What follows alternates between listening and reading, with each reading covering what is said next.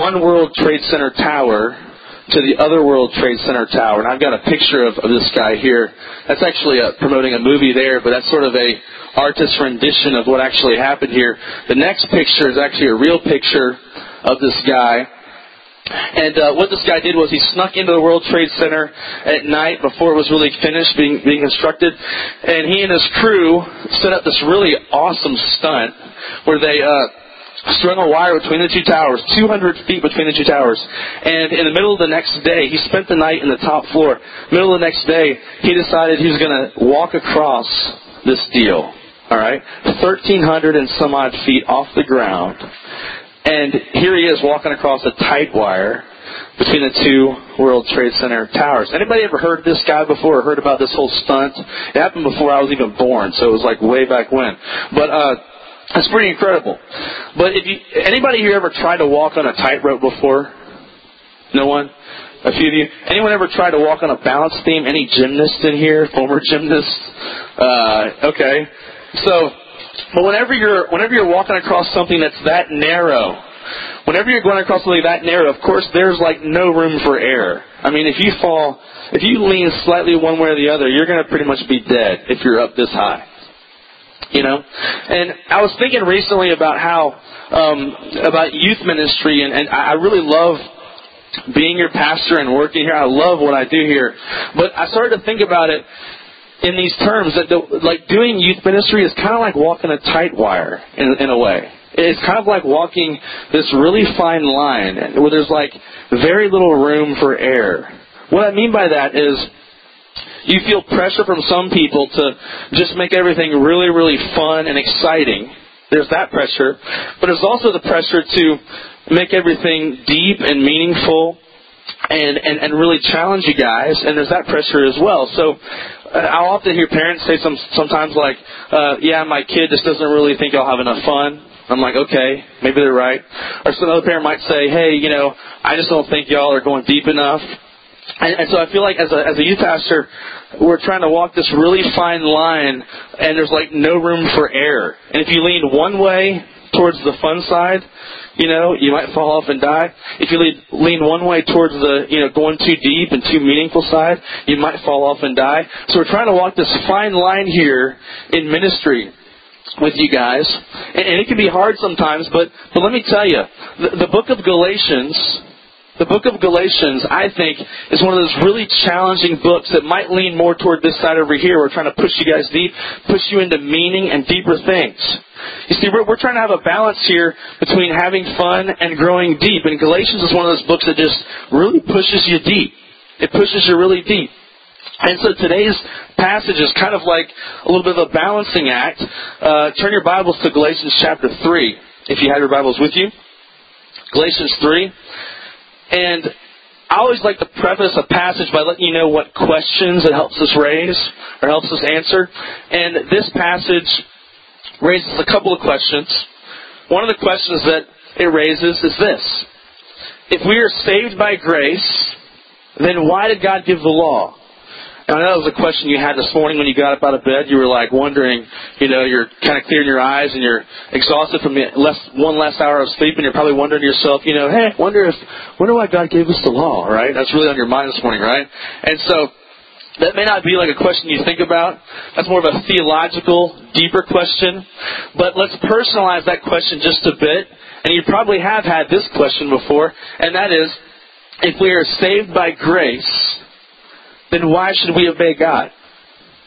If this whole grace thing is free, if God's given us this grace thing, if God offers a relationship with us, to us, and it's free, you can't work for it, you can't earn it, then what's the point of obeying God?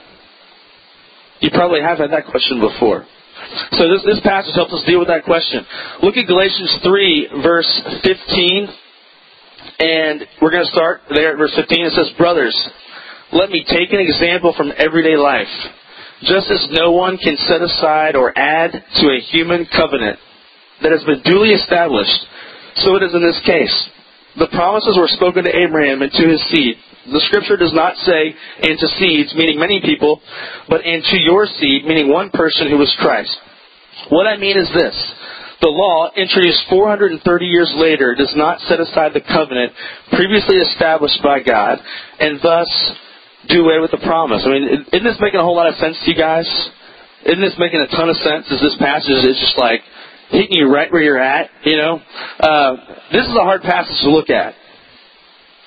It's a hard one to look at. In fact, it's one that starts to sound like Charlie Brown's teachers going, wah, wah, wah, wah, wah, wah, wah. And you're like, what in the world are you talking about, Paul? Okay? Now, let me just be real clear here. Here's what's happening in this passage.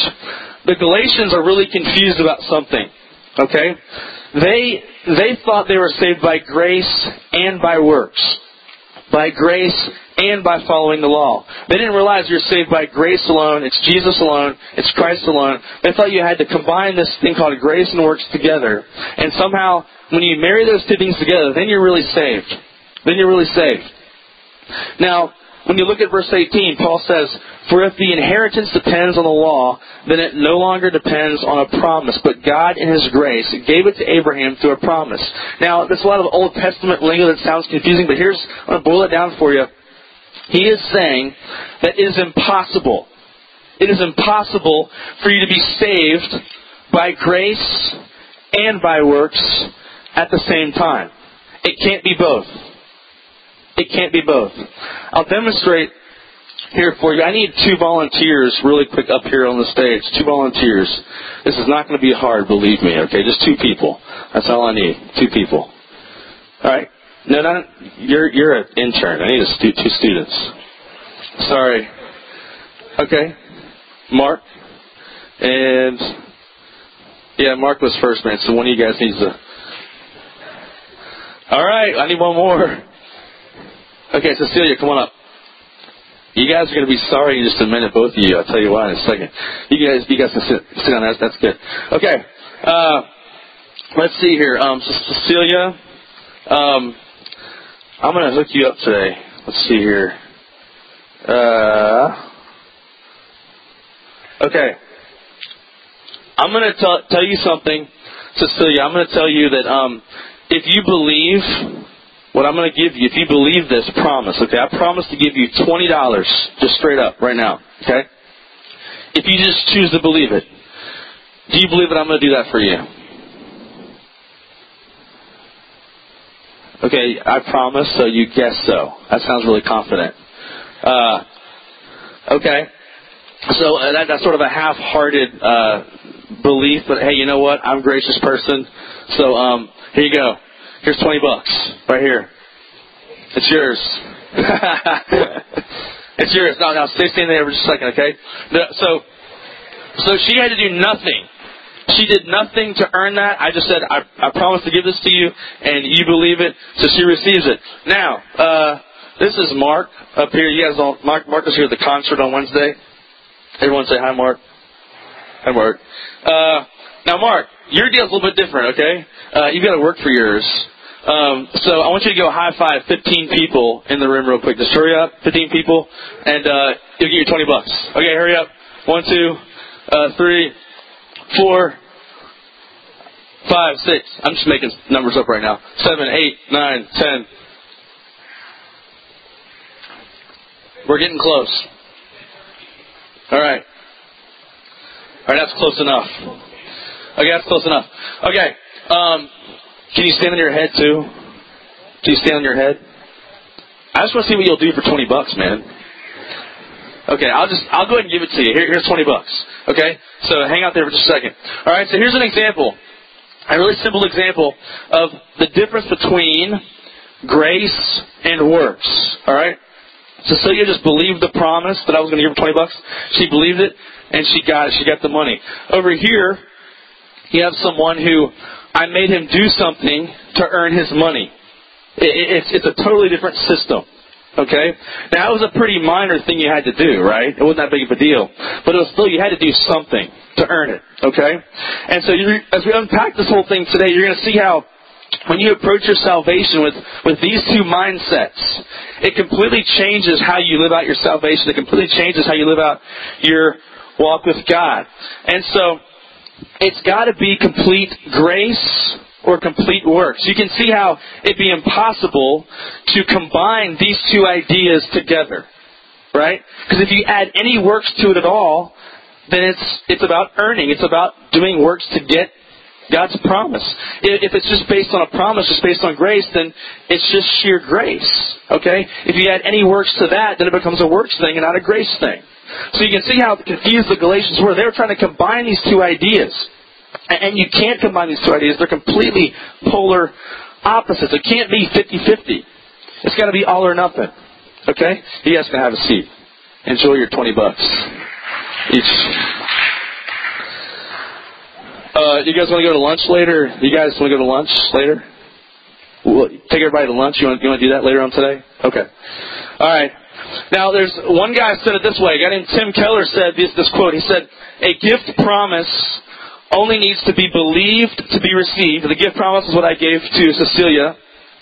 All she had to do was believe it, and she received it. But a law wage must be obeyed to be received. Okay? Completely different kind of relationship with God. Now, we said the last few weeks that most Christians think they're saved by grace.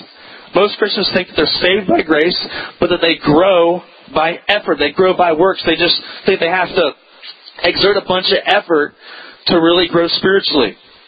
But you can see how these two ideas, they can't coexist. They're completely opposite. They're polar opposites. So here's the question. If people aren't saved by obeying God, if they're not saved by works, the next question would be, then what's the purpose of the law? Now in verse 19, Paul says, he asks the question, he says, "What then was the purpose of the law?" Like a good teacher, he anticipates the next question, and he says the question right here. He says, "It was added because of transgressions until the seed to whom the promise referred had come." That makes perfect sense, doesn't it? Perfect sense. Okay? What I want you to do is discuss at your tables this next question. Based on our previous discussions the last couple of weeks, and also looking at verse 19, if you have notes in your Bible, look at those cheat notes in your Bible. And I want you to figure out what Paul is saying in verse 19. What is the purpose of the law? From that, our discussions, and also verse 19, discuss for a few minutes.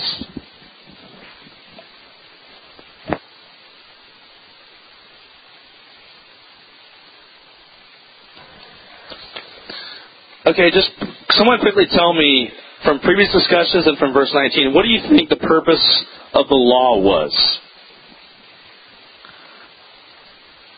Anyone? Yes.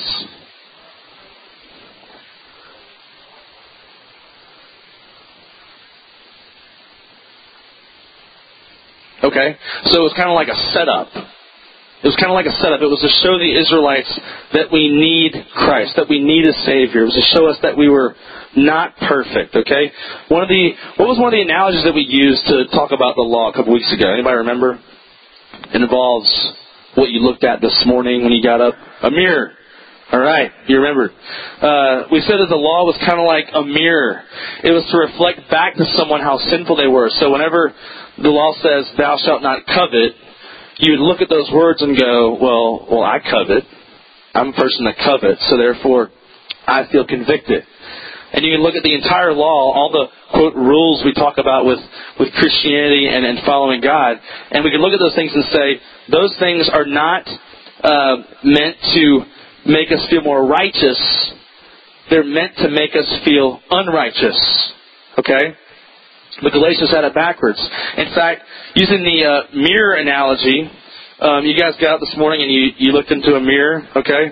And you saw what was wrong with you. You saw that your hair was messed up. You saw that you had some nasty stuff in your eyeballs. You saw that maybe your nose was running or something last night. And it was just kind of gross. But you saw what was wrong with you. The mirror told you what was wrong with you this morning, so you knew what to go fix, right? When you got ready this morning. Now, you can imagine it would be really weird if someone tried to actually wash their face with a mirror, right? Like the mirror just tells you that your face is dirty, okay?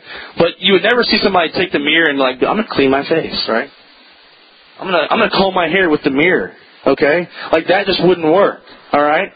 Because the mirror just points out what's wrong with you. Then you go make a change and get yourself fixed up. Okay?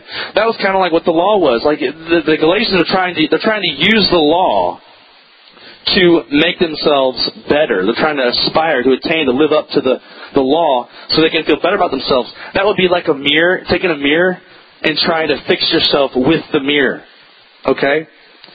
You can't do that. You can't do that. The mirror just points out what's wrong with you, that you need changing.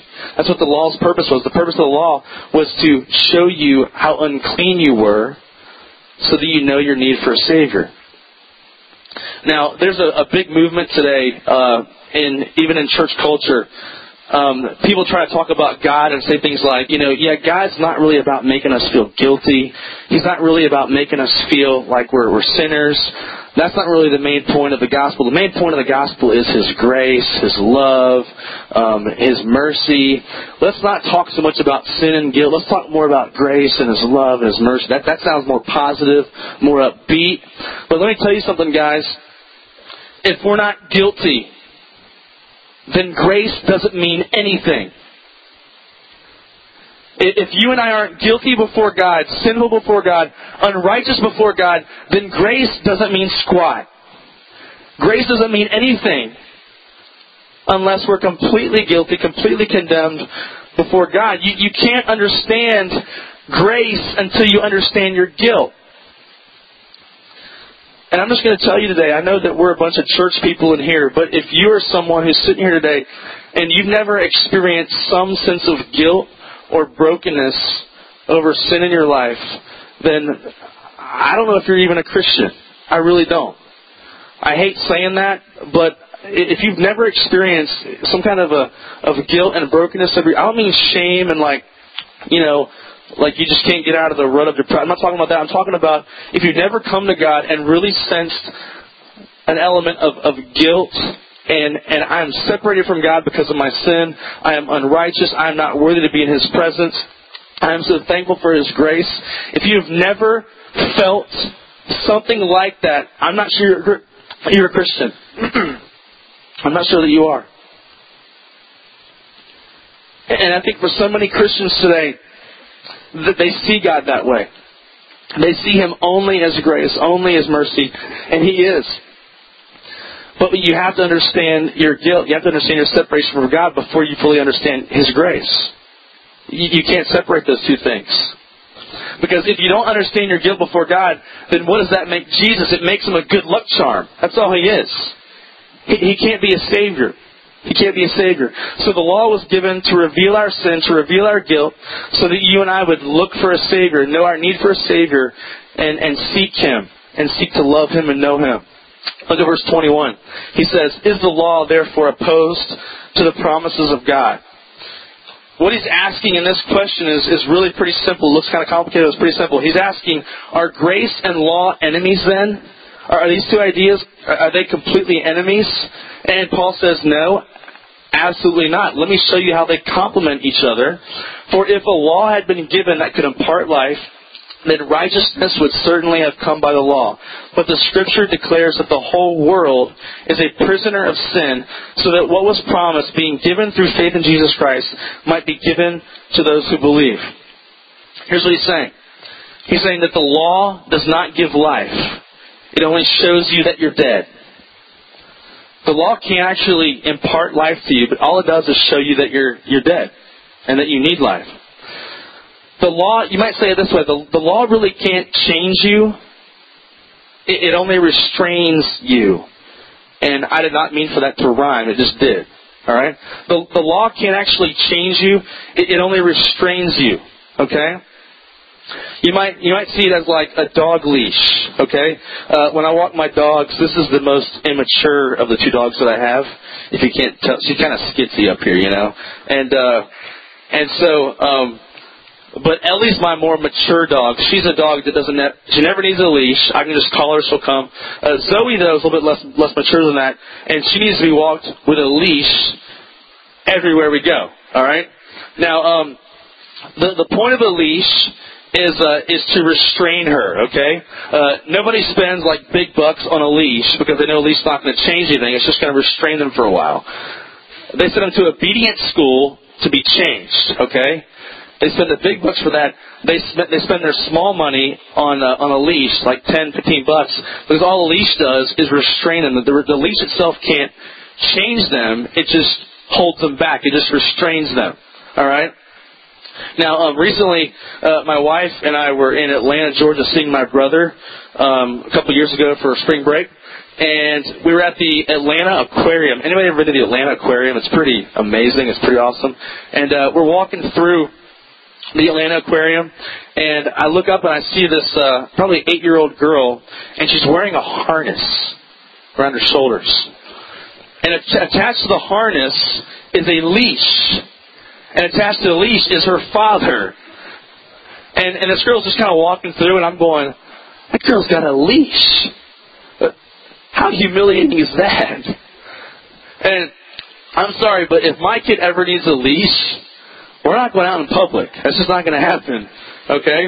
I mean, this girl's like 8 years old, so I'm sure she's looking around going, Daddy, how come no one else has a leash? How come I'm the only person with a leash on? And so I'm watching this girl, and she's just kind of walking through casually with her dad. And I'm like, she's not even really being a bad girl. Why does she have a leash on? That's just weird. Then all of a sudden she looks up, and her eyes like pop out of her head, and she goes, "Look, Daddy, sharks!" And she goes, and she's like, she gets pulled back by this leash like whiplash, you know.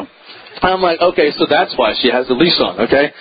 And so for this girl, obviously, she needs to grow up, of course, but the leash can't bring change. The leash just restrains for a while. Now the leash kind of points out to her that you need to change. You're wearing a leash, you're 8 years old, you know. But it points out that she needs to change, obviously.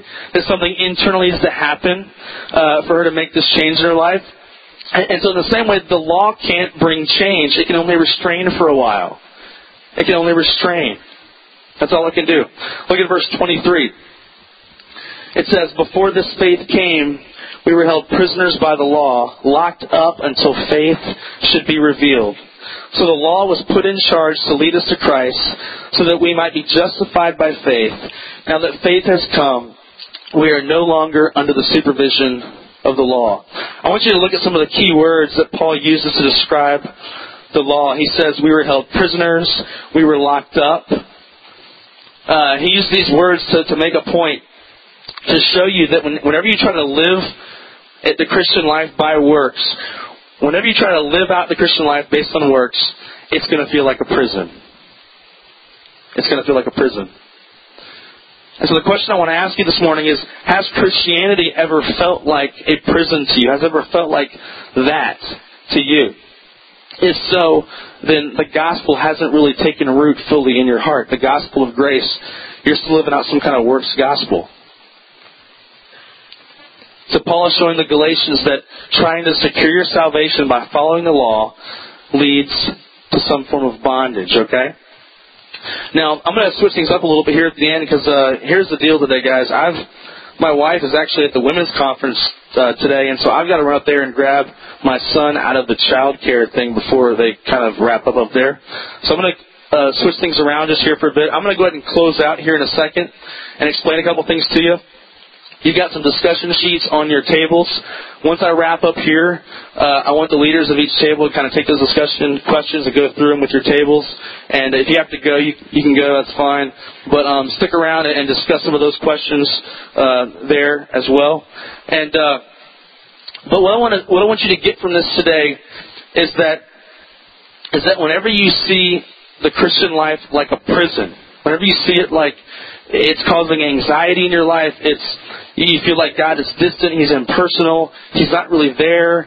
These are all things, these are all signs that point to maybe you're living out the wrong gospel. Maybe you're approaching God with a gospel of works and not a gospel of grace. Yeah, sure, if somebody asks you, do you believe in grace? Do you believe in the gospel of grace? You'd say, yeah, I believe that. But when it comes to how you live out your faith, it's a gospel of works. It's the gospel of works. And so you can see how these things will creep into your heart, creep into your mind, and most of the time you don't even realize it. Okay? So going back to the whole leash analogy thing we talked about, the leash restrains, but it can't bring about change. It can't bring real change to someone's life. But here's what else the leash does for Zoe as she's up here. Thank you for that. But this leash teaches Zoe to walk closely with her master. This leash teaches her to hear my voice, to follow me. It teaches her to walk closely beside me. And here's what needs to happen. As she grows, as she matures, eventually this leash needs to become internalized. I don't mean like she eats the leash. I mean that it needs to become almost like an invisible leash, right? I can remove the leash and she'll still follow me. Why? Because she wants to. She'll still follow me because she hears the sound of my voice and she knows who her master is, and she willfully walks alongside her master. You probably heard her over here today. Whenever I was over there and she was over here, she's like yelping like, where are you at? And she's freaking out. And the same thing needs to be true for you in your walk with God. That this whole thing called the law, it's not meant to be this oppressive system to lord over you. God wants you to inscribe the law on your heart so that the rules we talk about in Christianity, they are part of a relationship where you walk closely with the Master and you listen to His voice because you want to. You walk passionately alongside Him, following Him because you want to be there. No one's pulling you along with a leash saying, hey, come this way. You're not forced to do it. It's because your heart's been changed. Jesus has changed you, and you want to follow after the Master. And so eventually, you can do this.